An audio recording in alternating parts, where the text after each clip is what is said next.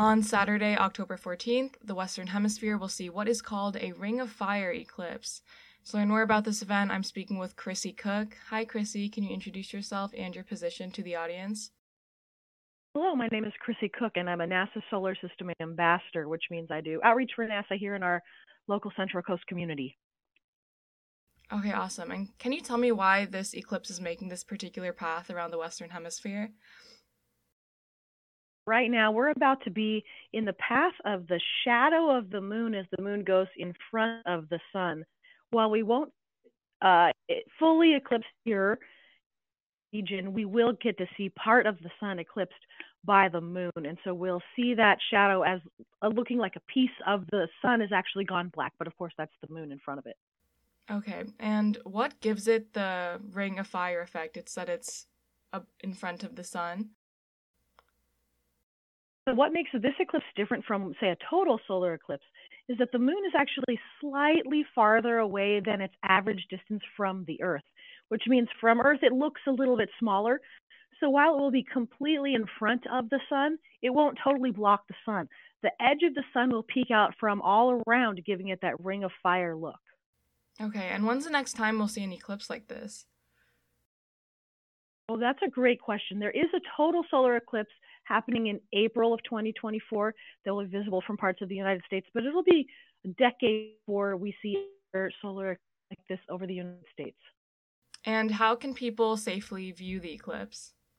Safety is key. Please never look directly at the sun.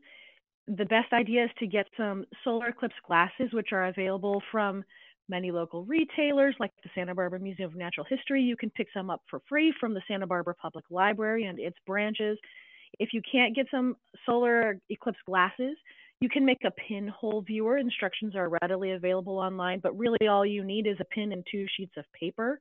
You could use common household items like making a pinhole viewer out of a colander or a strainer.